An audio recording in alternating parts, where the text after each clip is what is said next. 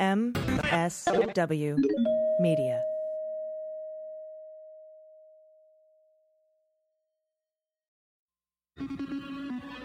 News with swearing. Daily beans, daily beans. Daily beans, daily beans. Hello and welcome to the Daily Beans for Tuesday, January 21st, 2020. Today, the Trump legal team files their full impeachment defense brief. Adam Schiff talks about the NSA. A security probe targets a Trump-Russia advisor. New York Times endorses a candidate. Why abuse of power is impeachable. And incel cosplay. Sorry. Incel cosplay. Incel cosplay in Virginia. Oh, God. I'm your host, AG, and with me today is Jordan Coburn. Hello. How are you?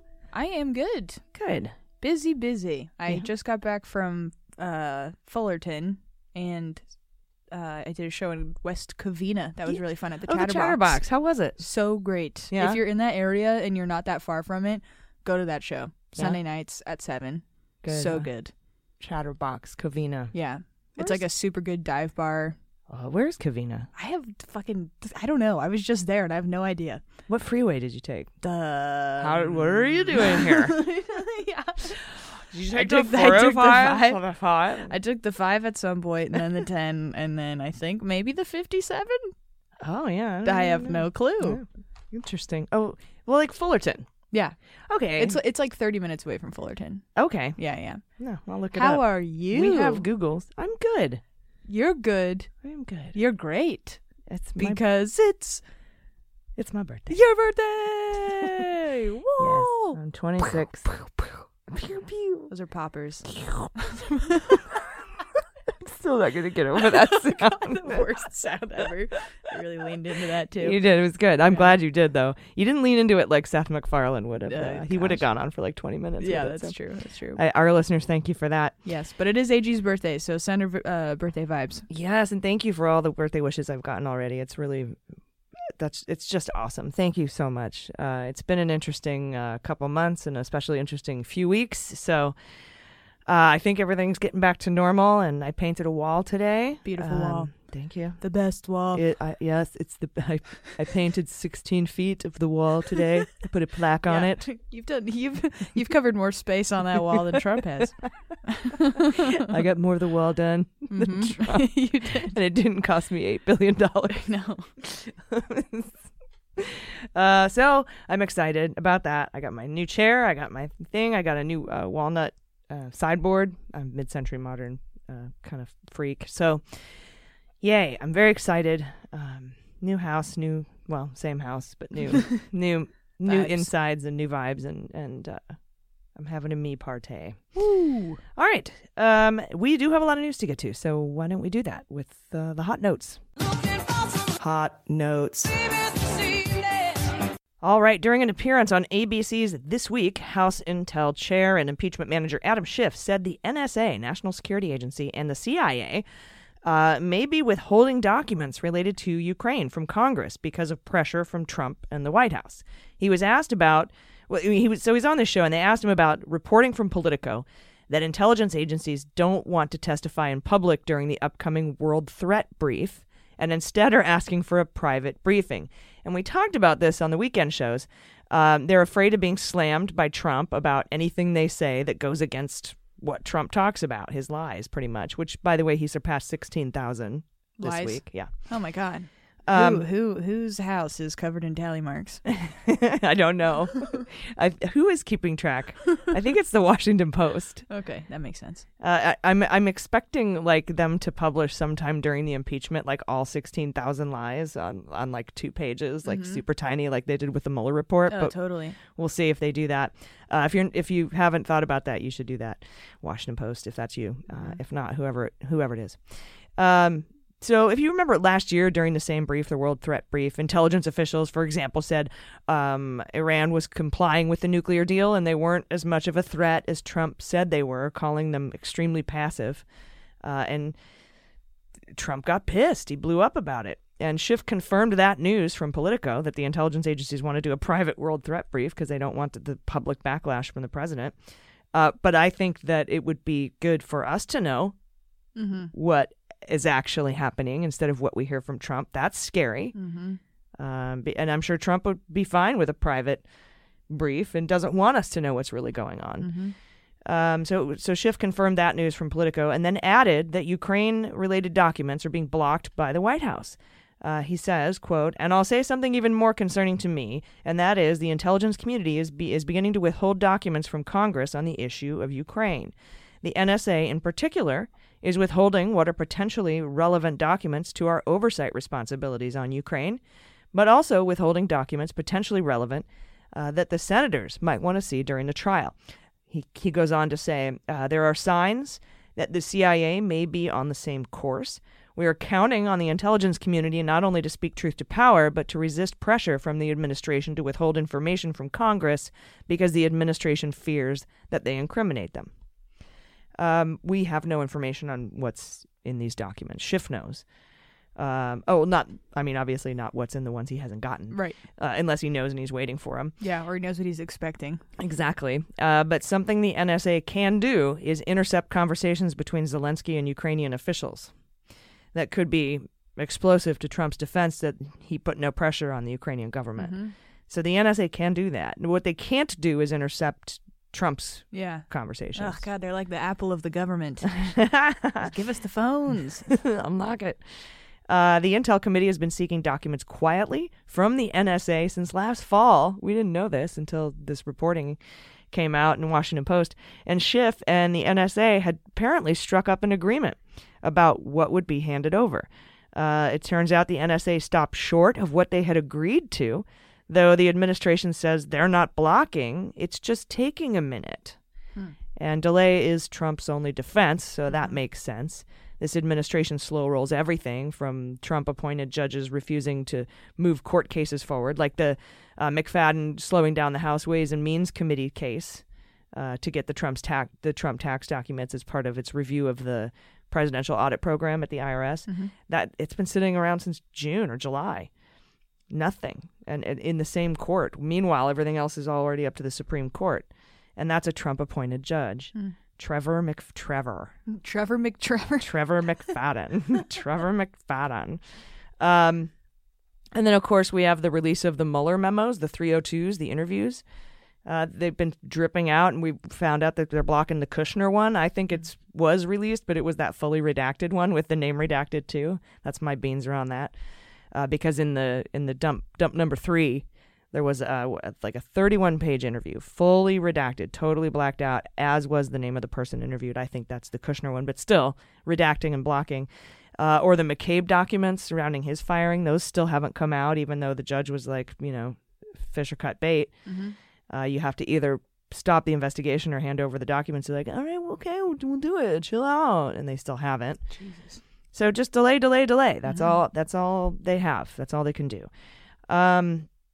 That's really frustrating, and it's got to be frustrating for Adam Schiff and the intelligence communities. I'm feeling like I've been feeling like we're at a tipping point for a long time. Yeah, it is like a very painfully slow teeter. Yes, the Tantric justice situation. The Tantric teeter board. The Tantric teeter board. I wonder too if they're just waiting on Durham too, with McCabe, for example. They're like, let's just extend this until we can have Durham come out with some bullshit that will then embolden us to come out with an indictment against McCabe. Yeah, but I mean, they're waiting on him too because he hasn't found shit. Just like the McCabe, we don't know, no, everything's cool. We haven't. Oh no, we'll get a new grand jury. I mean, it's just absolutely ridiculous. And then like we've talked about this in yesterday's episode, the IG report from the FBI New York field office hasn't come out. They delayed everything as much as they could. I know they didn't want that fucking IG report to come out from the Department of Justice on the opening of the Trump-Russia investigation. But they had a couple of gems in there, like the 17 problems with the FISA. Right. You're talking about the Horowitz report? Yeah. The IG, yeah. Yeah. The stuff that Ray addressed in a letter saying we acknowledge that these were like fuck ups. Yeah. Yeah. That Chris Ray talked about. Yeah. And then everyone tried to blow them up as much as they could. And that's then the only died reason in the that news came cycle out. 2 days later. Yeah, that's the only reason that thing came out is because there were 17 mistakes in the FISA warrant. although no wrongdoing or a political bias was found. And, of course, they had a way to spin that. So just like they couldn't really keep the Mueller report from coming out, but they sure as shit could change everybody's way of viewing it before it got here. And from the Associated Press, check this shit out. The White House advisor on Europe and Russia has been placed on administrative leave pending a security-related investigation, according to 2 sources familiar with his ouster. His name is Andrew Peek, P-E-E-K, Peek, Pikachu. And he was unceremoniously escorted off the White House grounds on Friday. Unceremoniously. That happens so much during this administration. People are just walked out without... Just poked with a stick in the spine. Get Get off my lawn. Get off my lawn. Little lawnmower kid. Hey, get that guy out of here. I was like, but my life, I gave it to you. The White House has no comment, but this guy's only been there since November. He was the guy who took over for Tim Morrison, who resigned before he testified in the impeachment inquiry, who took over for Fiona Hill before she resigned, before she testified in the impeachment inquiry. And then this is the third guy. He was an Army intelligence officer. This is who Vindman reported directly to, by the way. He was an Army intelligence officer that served in Afghanistan. He was supposed to travel with Trump to Davos, but was pulled from the itinerary last week. And then Reza Marashi and Malcolm Nance and a couple other people are reporting that both Peek and another NSC advisor on Iran named Goldberg were both removed because they had been compromised by honeypots, Russian women working for the Kremlin, that apparently stole laptops and phones from them while they were, I don't know. They were ladies of the night? Well, they were, Russian agents, but love was involved of some kind? Kind of like a Boot and a Beauty and the Beast Erickson situation. Okay, but that is like what they're trying to suggest. Yeah, Russian hookers sort of, that work for the Kremlin is what they're publishing. I didn't want to use, I don't like the word hooker. Right, yeah. But I mean, they're spies. Right, yes. But yeah, that's their whole thing, is to be hot and seduce men and steal their shit. Locked up abroad origin story kind of stuff. Yes. Yeah. Apparently they're into that, but no. So they're in trouble for that, or they're just getting removed because they're compromised? Well, we don't know much about it because no mainstream media outlets are reporting it. It's only like Nance and a couple of, verified sources who work closely with this kind of thing. But it seems like they're a security risk. I don't, and there is an investigation too. But I mean, if they were compromised and didn't know and had their shit stolen, I don't know how they could be prosecuted for anything other than maybe, soliciting a sex worker. But yeah, or even if it might not have even been that. They might have. They broke protocol by having that person in their room or something in a way that they could even get access to those things. Yeah, that's again that you would just be fired for that. I don't know how mishandling classified information that is. I doubt they'd look into it like they looked into Hillary's emails, is what I'm saying. Yeah. Do you think it could have been a potential setup maybe if this person was a direct report to Vindman? Could be. That was my other thought too. Now everyone who gets removed, I'm like, why? Yeah, exactly. Why? Right. Well, because they're obviously not doing the stuff that would effectively move our foreign diplomacy forward. Their checklist of things to do are only the things that serve the president at this point. So, well, Peek, for example, he was an Iran-Iraq advisor before they pulled him to cover for Tim Morrison after Tim Morrison left, after Fiona Hill left. and that was all in a 2-month period. Yeah. And this might have happened when he was doing that. But apparently, they put him in that position. And at some point, what some people are alleging is that he was compromised by Russian spies, women, female or a female. I don't know if there's more than one. And the New York Times has made their endorsement for the Democratic candidate for president, and they chose 2. The 2 women in the race, minus Tulsi Gabbard. They picked Elizabeth Warren and Amy Klobuchar. I'm weirded out a little by this. I don't know why. I feel I'm just a little uncomfortable with it. I don't think they would have chosen 2 men if it came down to it, but I have not seen a good reaction on the internet to this. It's weird, right? It's it's like trying to have your cake and eat it too. It's because the on fact one that it's both women, no, or that it's Klobuchar and Warren. Well, there's 2 different ways to look at it. There's a way to look at it that it's the women, but minus Tulsi Gabbard, And that doesn't bother me so much as the flip side of that. Would they have done it with 2 men? Then it's like, well, is this sort of a sexist thing? Mm-hmm. But then also thinking you've picked a moderate candidate and a progressive candidate. Yes, that's the part that's extra weird to me too. And that's just because you don't want to piss off half the Dems. Mm-hmm. I'm not very familiar with their endorsement process. Do they normally just pick one candidate? Yep. Okay, got it. And if it was just the women, they didn't pick Tulsi. Yeah, but I guess it is fair to only pick from the people that were actually on the stage, I guess. Or in a top 5 yeah. tier. But I mean, you can't say they picked all the women. Right. So I don't know if that's it. But it just seems odd. Like, I don't know. Now, yeah. I appreciated Warren and Klobuchar's reactions on Twitter. Warren tweeted, "So I guess Amy Klobuchar and I are now both undefeated in New York Times endorsements," which I thought was cute and funny and well played. Mm-hmm. And then Klobuchar tweeted, "An honor." So again, I can't tell if this message is elect a woman or we don't want to upset progressives or moderates, or I think a stronger endorsement, if you weren't going to go with one candidate, would just be we endorse the Democrat in 2020. Yeah. Like, why didn't they just do that? Yeah, I agree. The fact, it's like no voter, that doesn't help any voter, really, giving one progressive candidate and one moderate candidate. Right. That's like... It's like, who do you want, a progressive or a moderate? What are you? Yeah, and I think, I don't know if this is me being cynical, but if the last debate had gone a little bit differently and there weren't so many, like, slam dunks by the women, basically, on stage, because, like, Klobuchar and Warren had a really good night, I think. They did, yeah. And I feel like if that didn't happen, then that wouldn't have happened. Could This be. endorsement wouldn't have happened. It almost seems like they're riding the wave of, like, What fuck people yeah, think. women can win, you know? Yeah. Which is, like, great. I mean, I'm all for that, I guess, but when you're like... Then say the women. Right, or... Yeah, or even better, like you said, just the Or Democrat. a woman. They're- We endorse a woman. Right. Or the Democrat. Or just something, just to pick these two. And I love them both. I mean, I'm not trying to say. Right. No, yeah, it's just kind of strange. It's very strange because it's like, you're not really picking a candidate. You're obviously trying to send a message. I think the bigger message, to me at least, if you read the article itself, is that they didn't pick Biden or Sanders. Mm-hmm. And they called Sanders divisive, and then Biden was just too moderate, I guess, or just an old white guy. Yeah, I didn't read it. They said, why did they say Bernie was divisive?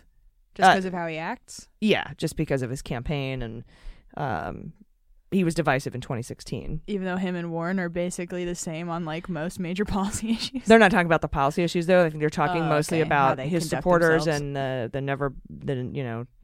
never Clinton stuff and the Bernie or bust stuff, and how Bernie took a minute and didn't really strongly endorse Clinton. He did endorse Clinton eventually.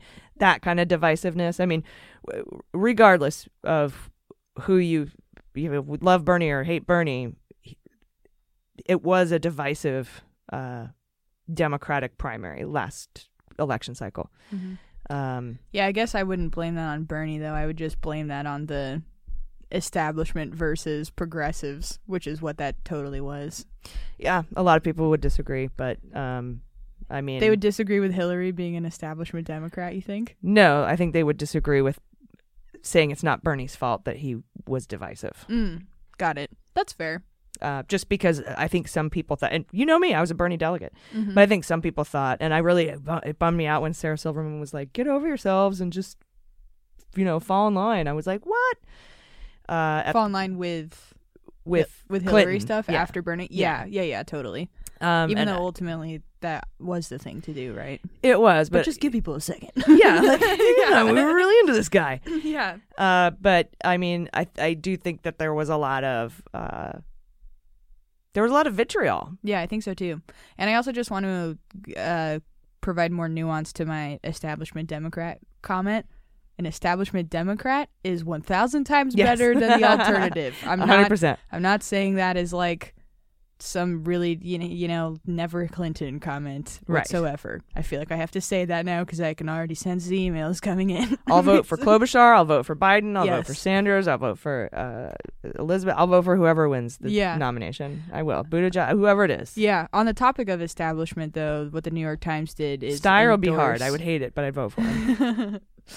I like him. He wears plaid well. He's just a billionaire. It's just I do. I like his Argyle ties, Yeah. though. You're right. Yeah, I don't ever think about him too seriously, I guess. But what they did do by picking Klobuchar and Warren, aside from both being women candidates, it's also people who are not considered part of the Democratic establishment, really. Even though Klobuchar is moderate, she's not Biden. She's like a much more nuanced She's a middle choice. Yeah, she's in the middle. Mhm. Yeah, and I think that was kind of the main thing, is it wasn't Biden or Sanders, and I think that was, and those are the two leaders in most of the polls and most of the places. There are obviously exceptions to that. Yeah, yeah. I could talk about this for a long, long time. Yeah, I have a lot of opinions on that. I should read the article first, though. It's interesting. Yeah. You should, yeah. You're going to get mad, though. Yeah, probably. I have a feeling you're going to be like, what the fuck? Yeah. I felt like this week, specifically, shit hit the fan between the Dems. And I don't know if it started with the handshake or if it started with the Warren thing about the women, or Sanders saying a woman can't win. But I swear to fucking God, a meme was shared, a video was shared that was specifically cut by the Bernie campaign about Biden, saying Biden wants to cut Social Security. And yes, Biden has said in the past he wants to make adjustments, but all in all, he does not want to cut Social Security. And there was a meme that the Sanders campaign put out with Joe Biden with a big pair of scissors and a giant Social Security card. And it came from an unverified account. I don't think it's part of the Bernie campaign at all. And it got picked up. Okay. But it got picked up by the campaign. And so I tweeted, I was like, you guys, Biden doesn't want to cut Social Security. Talk about if you don't like his vote on the Iraq War, right, if you don't like he's an establishment, if you don't do, but to come out and just blatantly say that a Democrat wants to cut Social Security, I don't care how fucking moderate or pwned by Wall Street they are. No Democrat is going to cut Social Security. They're just not going to do it. And the Congress won't let him, especially if we elect a Democratic Senate and a Democratic and we keep the House. And I got my ass chewed by bots. Damn. And they're all pro Bernie. Now, these aren't actual affiliated Bernie campaign things, but these are, and we had this in 2016, and not just with Bernie. We had it with Tulsi. This is bad actors, GOP and or Russia, trying to sow discord between Democrats. And I'm like, whoa, slow down a minute. It is crazy when you have a bot interaction or multiple like that, huh? Yeah, and so I go to Bot Sentinel and I run what it says, and they were all like 80-90% bot, troll bot, and I was like, okay, stop. Stop spreading this stuff. And then when I found somebody who wasn't a bot, I was like, where are you getting this? Yeah. But I'm not going to sit there and argue for Joe Biden forever, because he's not my first choice. Right. But like, let's be real and factual about what we're sharing. We have to be cognizant. It's like we forgot 2016 happened, and I just feel this. I feel like after as we're coming up into the weeks of Iowa, that botnet, that artificial intelligence, that Epoch Times, fucking Russia, Cambridge Analytica shit is starting to heat up, where they're taking those accounts that used to be just like, hi, my name's Barbie and I like dogs, and now they're politicizing them and attacking people. And I think it's just going to be 10 times worse than it was in 2016. And I would just want people to be aware of it. I know y'all are listening to this show. Yeah. But it's like, it really like ramped up this week, and it's frightening. It's frightening. If the campaign did pick that up, that is disappointing, because I think Bernie has made a name for himself a lot of times being the person that says, let's not engage in that shit slinging, basically. There's enough substantive arguments to have with one another. And he does say that all the time. I think what Biden is looking for now is for him to say, no, I don't think Joe's going to cut Social Security. And he should say that, because but like he you hasn't said, he yet, probably so won't. There's the, right. and everyone on Twitter's like, you fucking suck. I hate your face. And I'm like, oh, hey. Yeah, like you said that with Biden, if you look down just like a list of key issues, there's plenty. Like he's not for federally legalizing marijuana, for example. There's like plenty of actual real things that he's said that you don't have to guess about or find or have semantic arguments about that you can talk about if you really want to slam other candidates leading up to the primary. I personally don't like that, but I understand. I don't want to take away debates from people to say, hey, here's the negative parts about the number one, rival to the candidate I want, and here's why my candidate's better. I don't want to take that away from anybody. I wouldn't presume to, but to just come out with shit that's just not even real. It's like, oh man. Yeah. And I don't blame Bernie, and I don't blame the candidates, and I don't blame the campaigns. I mean, I wish that they would come out and stomp it out. I wish, because it seems like when bad shit comes out, all the Dems are guilty of letting it hang out there for a minute. They're all guilty of that. Right. And I wish they would stomp it out fast. Like, come on, we can't fucking let this happen again, because if we shoot holes into the candidate that we don't like to try to get our candidate to win the primary, and then that other person gets the nomination, we're back to 2016, where people sit home and vote because they're mad that their candidate didn't win. Yep. They're so emotionally invested. Yep. And I just don't want to see that happen. Yep. It's hard for people to pull back from going so far down. It really path. is. And I felt that really hard, yeah, too. Because then they're like, well, am I a fucking fraud? It's like a kind of a hard thing when you go so hard, especially if you start getting into the troll stuff on the internet and you're like giving people shit for it and stuff, then to just step back and be like sitting at the polls just thinking, fuck. Yeah. Yeah. All right. Hard to reconcile. It is. And you're right. We could have a whole show about this, but we do have more news to get to, including a breakdown of the Trump impeachment defense brief. Jordan, you have that for us right after this. After these messages, we'll be right back. Hey everybody, it's AG, and if you're like me, you're always on your phone. Actually, I bet you're on your phone right now while you're enjoying this podcast, so I wanted to let you know I just found an app that could save you up to 52% on your car insurance bill. Root Insurance developed a mobile app that measures driving behavior. Instead of basing your car insurance rates on your credit score, your age, or your zip code, or your gender, Root bases rates primarily on how you drive. By removing bad drivers from the equation, Root saved good drivers up to 52% in 2019. There's a reason why Root has been featured in Forbes, TechCrunch, Wired, The Washington Post, and Fortune magazine.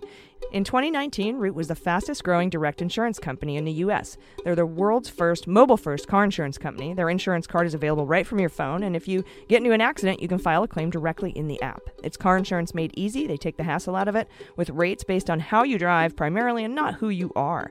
All you have to do is download the Root Insurance app, drive normally for a few weeks during the Root test drive, and see how much you can save. What's even better than a good driving discount? Actual cash. Refer your friends and make money. Don't wait. Give Root a try. Head to your app store, download the Root Insurance app, and sign up in less than a minute to start your test drive today. That's Root, R-O-O-T.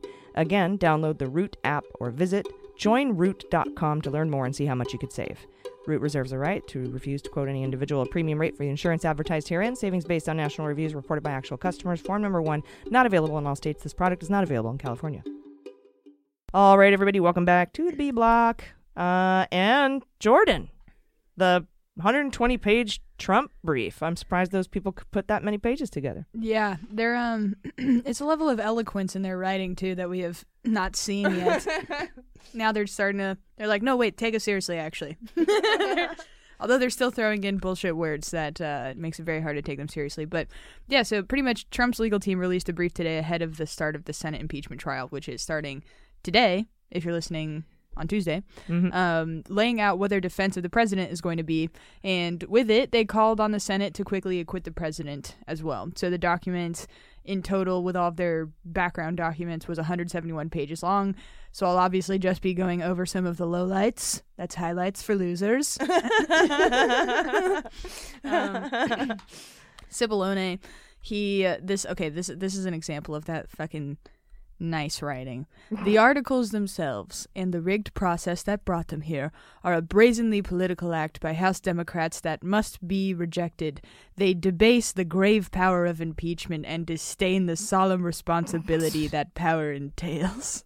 Shut up. I know, shut up. And also, incredibly, I mean, it seems so redundant to say unprofessional, but saying rigged in an official brief like this that's leading up to a freaking impeachment, it's like, just... Yeah, it's really bad. Yeah, I mean, I haven't read Okay, I had a question. I should have looked this up before I started talking for everyone to hear me. But there's, but I read something that said that it was the first brief that they have, like, brief laying out their legal defense.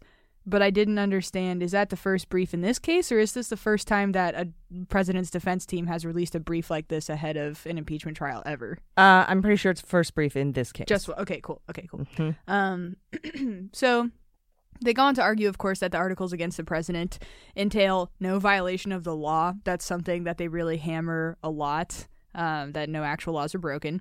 And they say that his conduct with Ukraine was all done out of national interest. So even the stuff that seemed bad wasn't bad because it was all done in the interest of our nation, which is complete bullshit, obviously, but they're maintaining that throughout the entirety of this brief.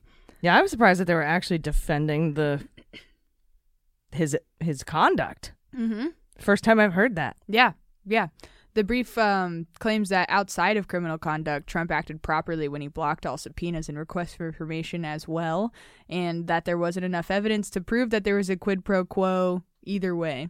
But they're not denying any of the facts that were actually brought forward through the House process, which is interesting to me. They're just saying, they're not saying that the evidence that exists or that was presented in the House was wrong. They're just saying that the evidence was either, one, insufficient to establish that corrupt intent, basically, or quid pro quo, or two, that he was just justified in everything that he did. So that's the argument that they're making. The brief claims that the House impeached him for doing permissible acts, but for the wrong reasons. And because of that, this leaves any president open to impeachment by anyone that doesn't like the president, essentially. But he did not do permissible acts for the wrong reasons. He did non-permissible acts. That's, of course, the issue here. Also for the wrong reasons. They say Congress basically has no right to speculate as to why the president did something if what he did was legal. But as Terry Canfield points out in this really amazing Twitter thread that she had just going over this brief, this would essentially make it impossible to ever impeach a president if that's the argument that you're going to maintain. Right? And that's the whole thing, too. And that whole argument, which is in there a bunch about overturning the will of the people and impeaching a duly elected president. That's what you do. That's how you get rid of a president. Duly elected or fakely elected, you impeach him. Yeah. And this was what came out and Trump has argued in the courts several times that he can't be indicted, he can't be investigated, he can't be provided oversight by Congress, and now he can't be impeached. And it's like, basically, and I think what you're kind of getting at and what a lot of pundits have said is that means if this is correct, if this argument is correct, the president can do whatever he wants and not be held accountable. Yep. Right. And then it's also just this concept of, it's already been well established that your conduct doesn't have to rise to the level of, criminality as far as courts are concerned. And that exactly is where Congress comes in and determines if what you were doing was an abuse of power, for example, or something that's not punishable by the law, but it disqualifies you for leading the fucking country, right? So if you're going to make the argument that because everything he did was technically legal, he's just off the hook, then that would negate all of the precedent that's been set in former impeachments that didn't have to do with actual, I guess, so like with Clinton, for example, lying to Congress was like the main issue there. Yeah, obstruction of justice. Yeah, so then obstruction of justice is like, that's like technically a criminal count. Yes, that is right? a crime. And then Nixon's crux of his impeachment was, what was the exact legal language on his? Well, we never got to it, and when the Jaworski report came out, there were 4 instances of criminal behavior that rose to the level of crimes, and that's why he resigned before they impeached him. Yeah. But and I'll go into this in a minute when I talk about what Lawrence Tribe says and something that Barb McQuaid shared about what is a high crime or misdemeanor. Right. And you're exactly right. It's well established that the Constitution was written before the federal criminal code was. Yes. So you can't say, when they mention bribery in the Constitution, they aren't talking about criminal bribery. Right. They're not. Exactly.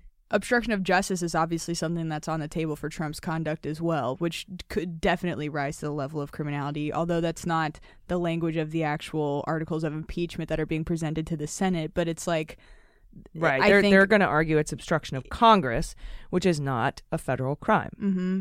And it sucks because it just all harkens back to this, Don McGahn stuff and Lewandowski stuff, for example, and the fact that they're relying on the idea that there is no actual legal, there's no criminality threshold that he has reached. It's frustrating because I can see people reading this and thinking, oh yeah, I guess technically there wasn't any sort of criminality established, by his actions, but it's like, it's so, first off, yes, there could have been if things went differently, and there was. But second off, like you said, there's precedent to interpret his actions in ways that are outside of if he was just a civilian and I wanted to charge him, can we hold him accountable for his actions? But I don't know how many people are even going to really read this brief anyway, and they won't, but you'll hear it. Yes, definitely. You'll hear it during the trial. And I mean, there were crimes, but we can't indict a president, and this isn't a criminal investigation. It's an impeachment. And so you don't charge crimes in an impeachment. If we did, their whole legal team would be like, you don't charge crimes in an impeachment. It's a political process. That would be their defense. My question for their defense would be, can this president be impeached for anything? Right, which their answer would be no, because they think he gets to act however he wants to. Well, they would have to say yes, because any president could be impeached, right? So then I would say, what for? Yes. What would this president have to do? And they would say, commit a crime. And then I would say, well, isn't soliciting assistance to interfere in a foreign election or interfere in an election from a foreign government a crime? Yes. Okay. Isn't withholding funds under the Impoundment Control Act violating the Impoundment Control Act? Isn't that? I mean, it's technically not against the federal criminal code, but it is a law. It's against the law. So because it's not a statute, and they might nitpick that. But then you're sort of playing their game with them, trying to say that crimes are required, and that's a slippery slope to go down. Yeah. And a lot of the arguments countering the Trump impeachment defense are happening, but it appears Dershowitz is even waffling on his own belief in what the Constitution says, because in 1999, and they've showed this a lot on mainstream media today, during Clinton's impeachment, he argued that crime is not needed for impeachment. Then over the weekend, he argued that a crime is required to impeach a president, and today he's sort of backing off on that a little bit. He said a crime type thing, a crimey type-ish thingy is what is needed. So he can't even keep his constitutional law consistent. And the Constitution hasn't changed much since Clinton. And that gives the House managers a huge advantage if Trump's lawyer witness, or whatever the fuck he is, keeps his underwear on and tries to talk during the trial. And this piece shared by Barb McQuaid I was telling you about by Erwin Chemerinsky. He asserts that if Trump's call with Zelensky is not a basis for impeachment, he's not sure what would be. There is no doubt what Trump did was an abuse of power. It's almost certainly illegal. Like I said, using his power to get a foreign country to investigate a political rival is soliciting or receiving the assistance of a foreign government in a federal election. That violates federal law. And Dershowitz seems to be arguing Trump violated no law. The Constitution, however, like you said, Jordan, does not require there to be a criminal act to impeach because there's no criminal definition of high crimes and misdemeanors. Hamilton, late Yale law professor Charles Black, even Gerald Ford all agreed that high crimes and misdemeanors is 100% defined by a majority of the House and 2/3 of the Senate. That is who and how you define a high crime and misdemeanor. It's also hard because it's like something like, an abuse of power article.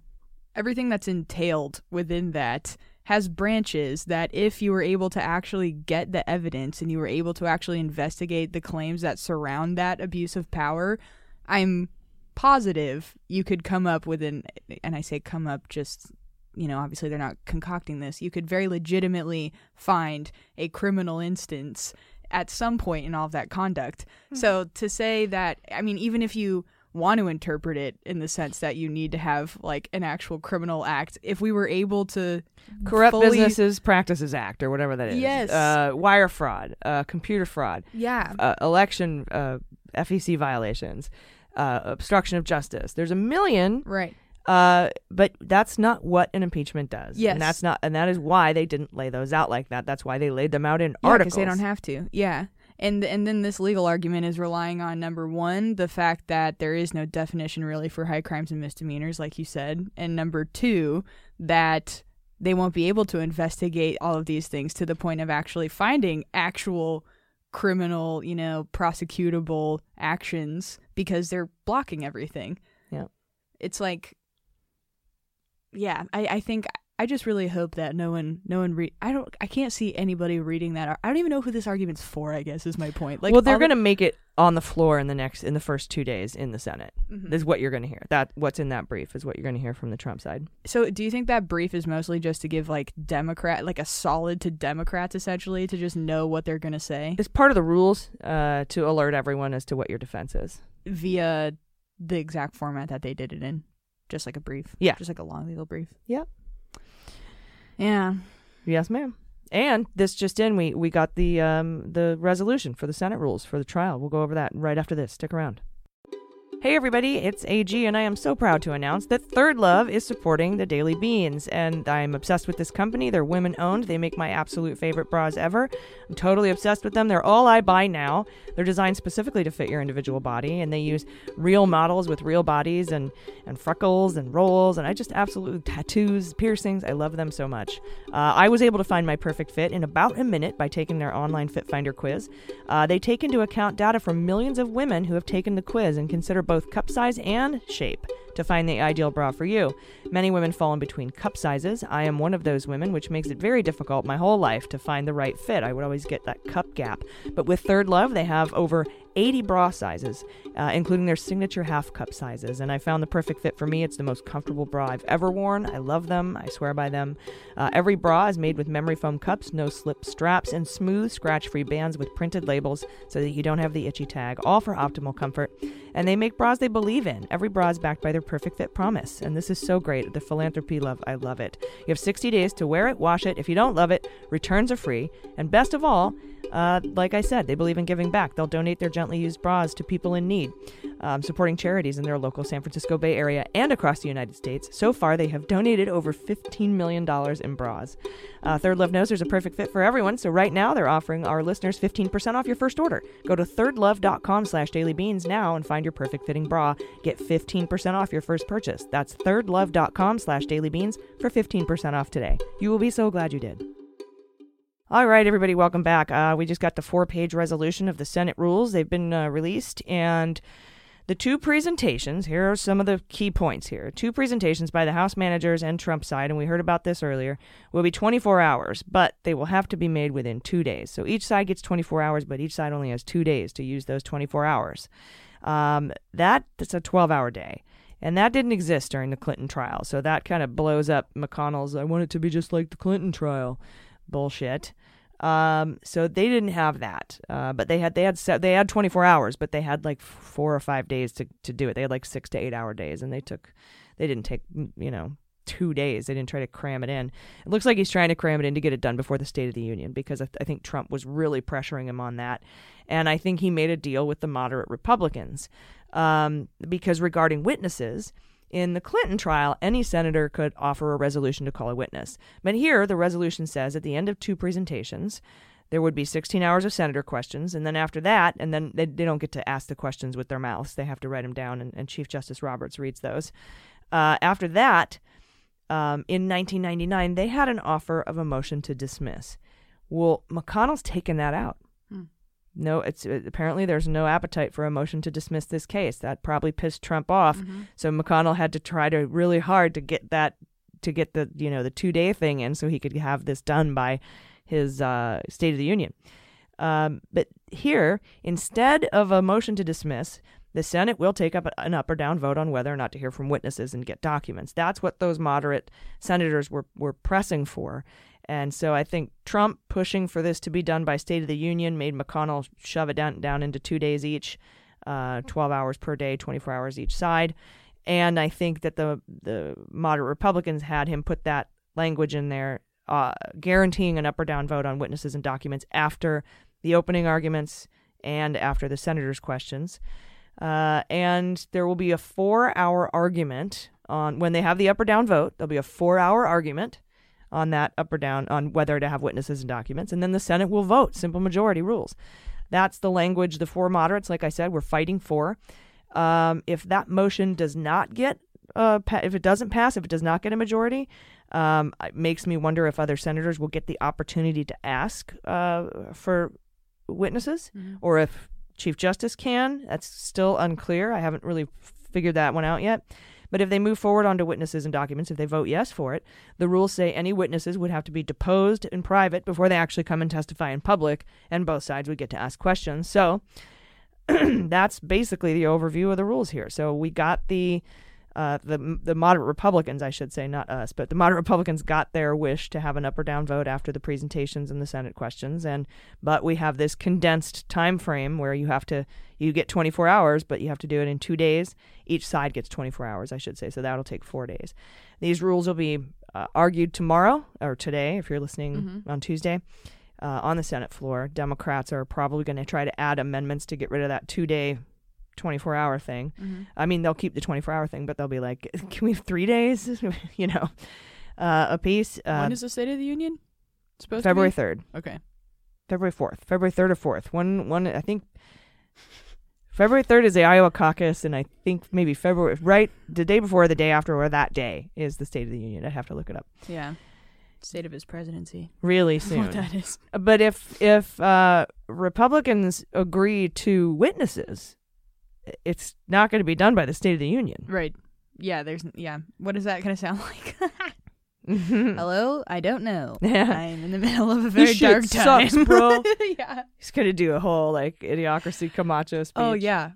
I would love for it to not be done for multiple reasons. Number one, so that there would be witnesses. And number two, so I could see him just flounder in the State of the Union when he's currently being fucking mind. It's on trial. So great. But we'll see. And that also scares me a little bit in thinking that the Republicans all agreed to vote no on that witness thing. But I doubt that the four moderate Republicans would have agreed to that on the outset. But I mean, McConnell doesn't do anything without votes. So it's kind of unclear. And I know McConnell, but this might give McConnell cover to the president to say, hey, it wasn't up to me. The majority wanted to hear from witnesses, not me, bro. And so that's what they're putting forward.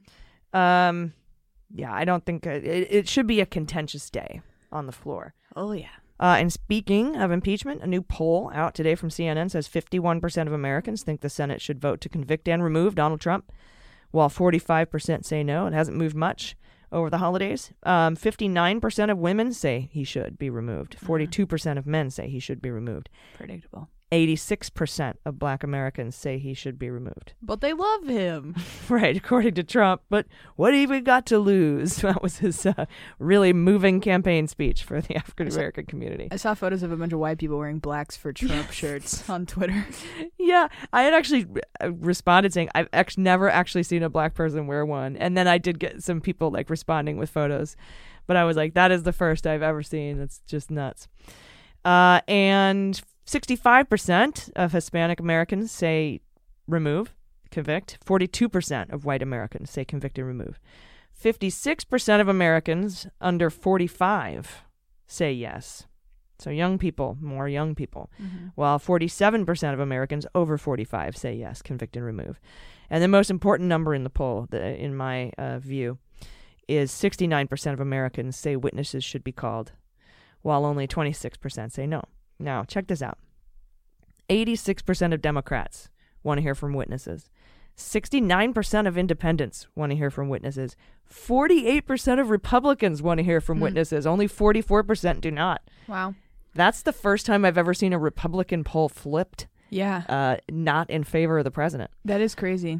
48% of Republicans want to hear from witnesses. That is wild. And when you look at that first stat too, 51% of Americans thinking the Senate should vote to convict and remove, those are 51%. Those are all people that already believe that, right? So the other remainder, are people that could still be swayed by witnesses. It's not like those are... Oh, right. 45% say no. Right. Who knows what chunk of that 45% would change their mind if John Exactly. Bolton came out and said, that guy fucked your wife. Exactly. Or whatever it is. Yeah. Whereas the 51% is already set in stone. Yeah. So basically they only One's have pliable. down to go there. Yeah, exactly. That's a really good point. Yeah. You can only go down from there if witnesses are called.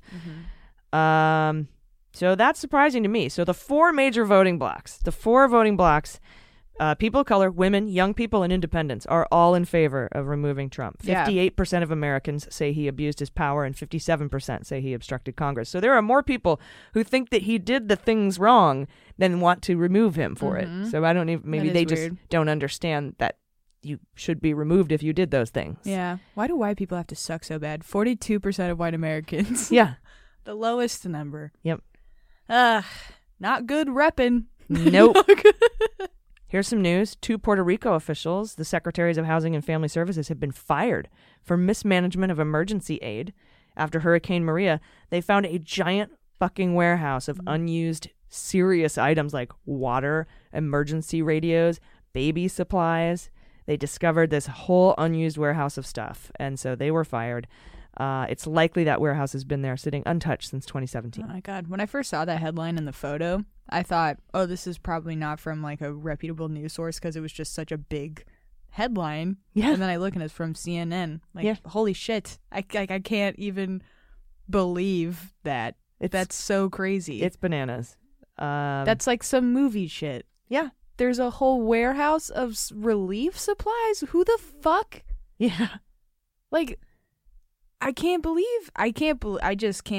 imagine what that, I mean, it's like outrageous to me. I can't imagine what it's like being a person who lives there struggling every fucking day with a government and a super government above them that can't get their shit together to help you out. And now you've got the earthquakes on top of it. Right. You're just When perpetually you still don't being even fucked. have power back on the island. It's awful. Yeah, it's unbelievably awful and unbelievably unacceptable. Yeah. And they're protesting a lot right now over Yes, it. and I'm hoping to hear more about it from the Dem candidates as they hit the trail, because that really needs to be addressed. Yeah. Yeah, you want to be America. You want to take over all this fucking land. That means you have to take care of it when shit happens. Yep. We want to just not. And how about Virginia today? Massive gun rally, and anti take my gun away rally. A bunch of dorks showed up in camo and flak jackets and giant huge guns, and basically walked around the Capitol. Apparently peaceful, nothing bad happened. So I'm very thankful for that. Me too. They did arrest several white supremacists that were planning problems leading up to this, but I'm glad that it went safely. I think that speaks a lot to the government there, being able to keep it. They had some early warning stuff, and they had some intel, and I think they used it properly and made sure that everybody maintained a peaceful protest, and hats off to the protesters too, for keeping it chill. Mm-hmm. I think you look like idiots, but yeah, I think so too. But I'm really glad that nothing bad happened, and I know for a fact that the gun nuts are going to take credit for that when I think it's actually Governor of Virginia. Yeah. But that was a weird thing that happened today too. That was kind of scary to watch. Yeah, very scary, just how volatile that situation could have been, obviously. And that's what they wanted. They wanted people to see a whole group of people with guns and think, oh, fuck, that could turn real bad real fast if they decided to turn on something. That was the whole point. That's the whole point. And I think part of me, though, honestly, was looking at it, and I had a weird thing happen in my brain where I was just like, okay, I mean, I guess at the end of the day, the Second Amendment is in our Constitution, so if these people, like, there's not really, the only thing that makes it crazy is the brains inside these people. I guess I had more of like a... Yeah, or the capacity of some of these acceptance. weapons. Yeah, like having that many, I guess it was a reality check. I shouldn't say calming, but it was kind of just a reality check. Like, yeah, this is what it looks like. There are a lot of people in America that have guns, and it is possible for them to get together and not shoot and kill things. And in that sense, I guess it was like, again, not a positive reaction. Well, and I think that the actual gun rights activists wanted to make sure that they didn't have any, incidents go down either. So I think that they were very careful to make sure that was taken care of as well. Yeah.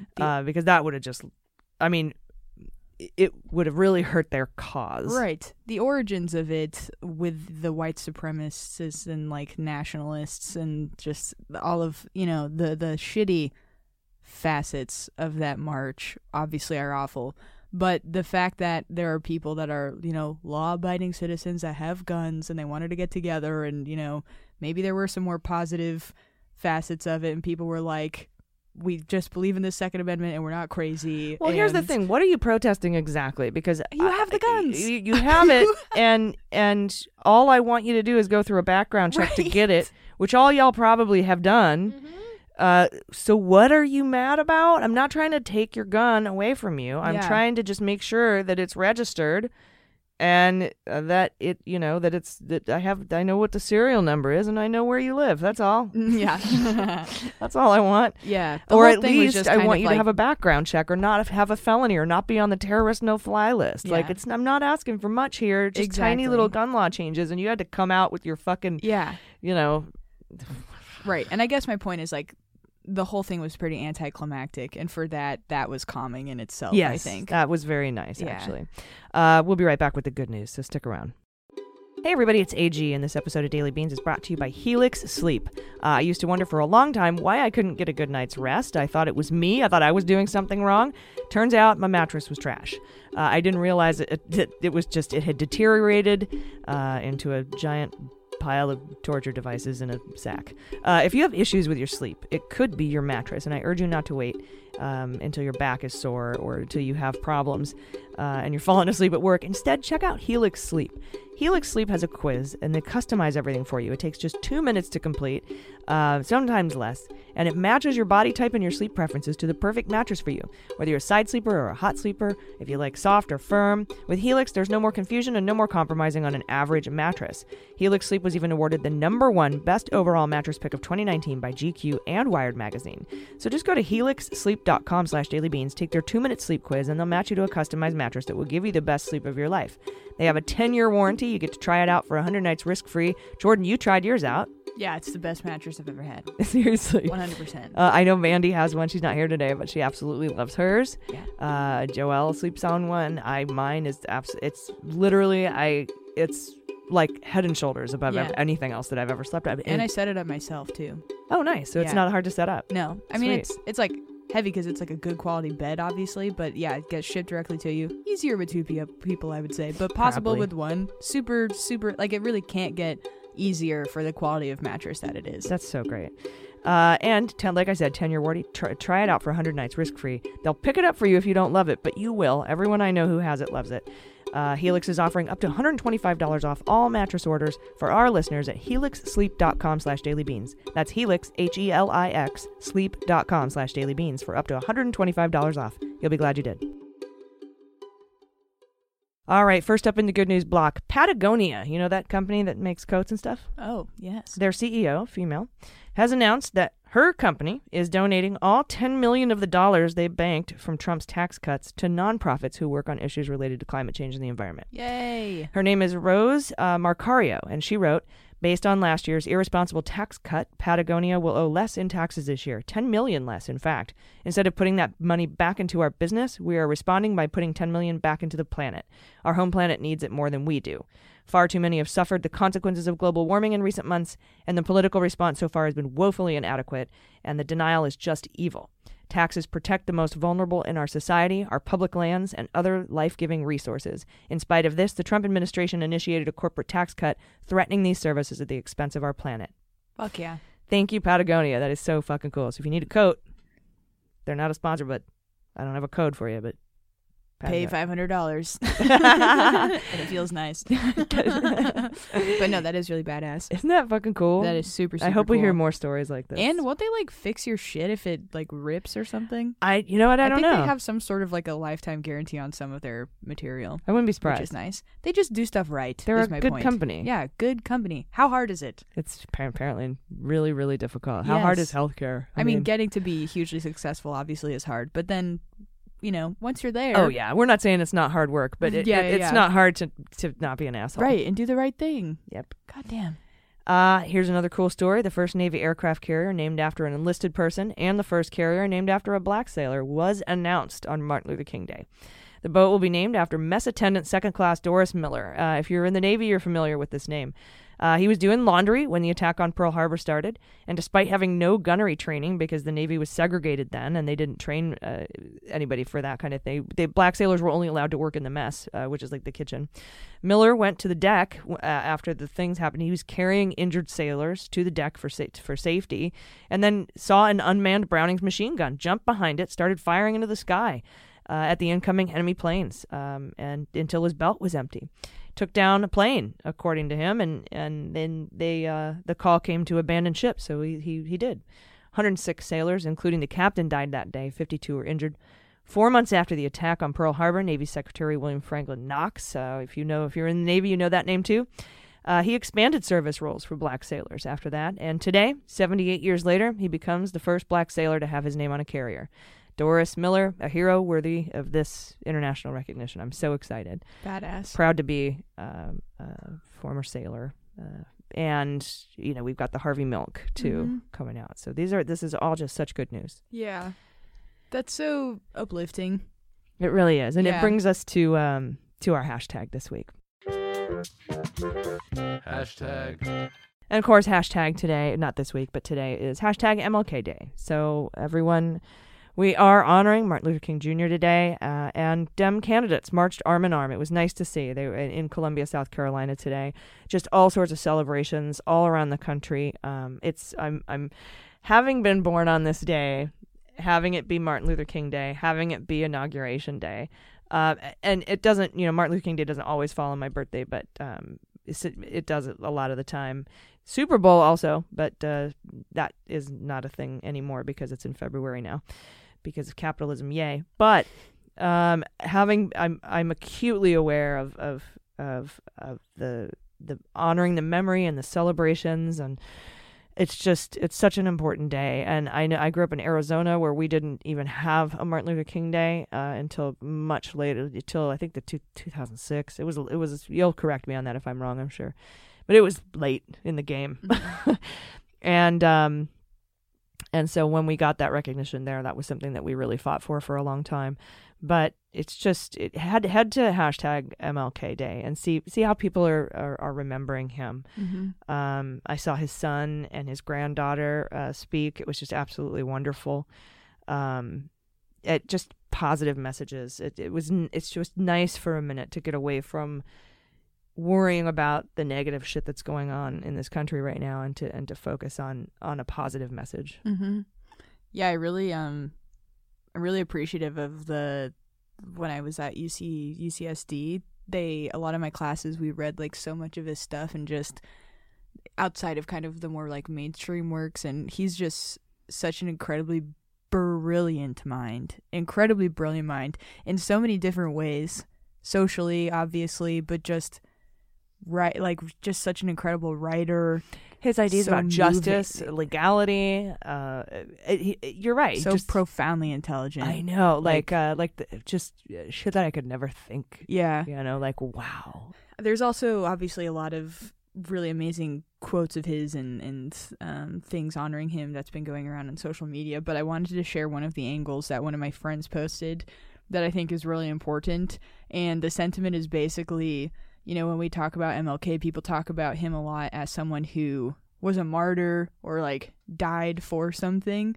And the point that they brought up was thinking about shifting how you think about that to, he did not die for something. He was not a martyr. He was assassinated. Yeah. He was a man who was assassinated. Yeah. It was no sort of, he was not like signed up in our military and died a martyr. He was just killed. Arguably by, I know that there's like different theories and everything, but just ultimately he was killed. The FBI tweeted out a remembrance today, and everyone's just like, maybe sit this one out. Right. Yeah. He was assassinated because he was at that point in time one of, if not, the face of liberation. And he lived for a cause. Right. He lived for a cause. He was assassinated. Yeah. Yeah, that's a good way to think about that, or an interesting other way to look at it. Thank you for that. I hadn't thought about that. Would that be your final thought? Yeah. All right. I have no other final thoughts except for thank you so much for all the birthday wishes. I am happy to be a millennial. I've always enjoyed being a millennial, so I appreciate all your millennial birthday wishes for me. I'm totally not. What, 29? What's the oldest millennial? Who's the oldest living millennial right now? I think Ryan is still a millennial, technically. He's 35. Yes, are the oldest living millennial. I have a younger sibling that was born in 1979. I was told they're millennials. Yeah. And that would make her 39. So I think my sister is the oldest living millennial. You're in that bracket. Not even close. All right. Anyway, thank you so much for the wishes. And the podcasts say hello. The podcasts, by the way, are predicting that the president will be removed from office in the impeachment trial. They're the groundhogs. Yeah, that's their prediction. They seem very optimistic, but they're also pretty lazy and kind of dumb. So I'm not sure how much sauce I would put on that steak. So they're like our politicians. Hey-o. Hey-o, wapow. Kitchen towel, finger guns. Thank you guys so much for listening. Please take care of yourselves, take care of each other, take care of the planet, and take care of your mental health. I've been AG. I've been Jordan Coburn. And them's the beans. The Daily Beans is executive produced and directed by AG and Jordan Coburn, and engineered and edited by Mackenzie Mazzell and Starburns Industries. Our marketing manager, executive assistant, production and social media direction is Amanda Reeder. Fact-checking and research by AG, Jordan Coburn, and Amanda Reeder. Our music is written and performed by They Might Be Giants. Our web design and branding are by Joelle Reeder with Moxie Design Studios, and our website is dailybeanspod.com.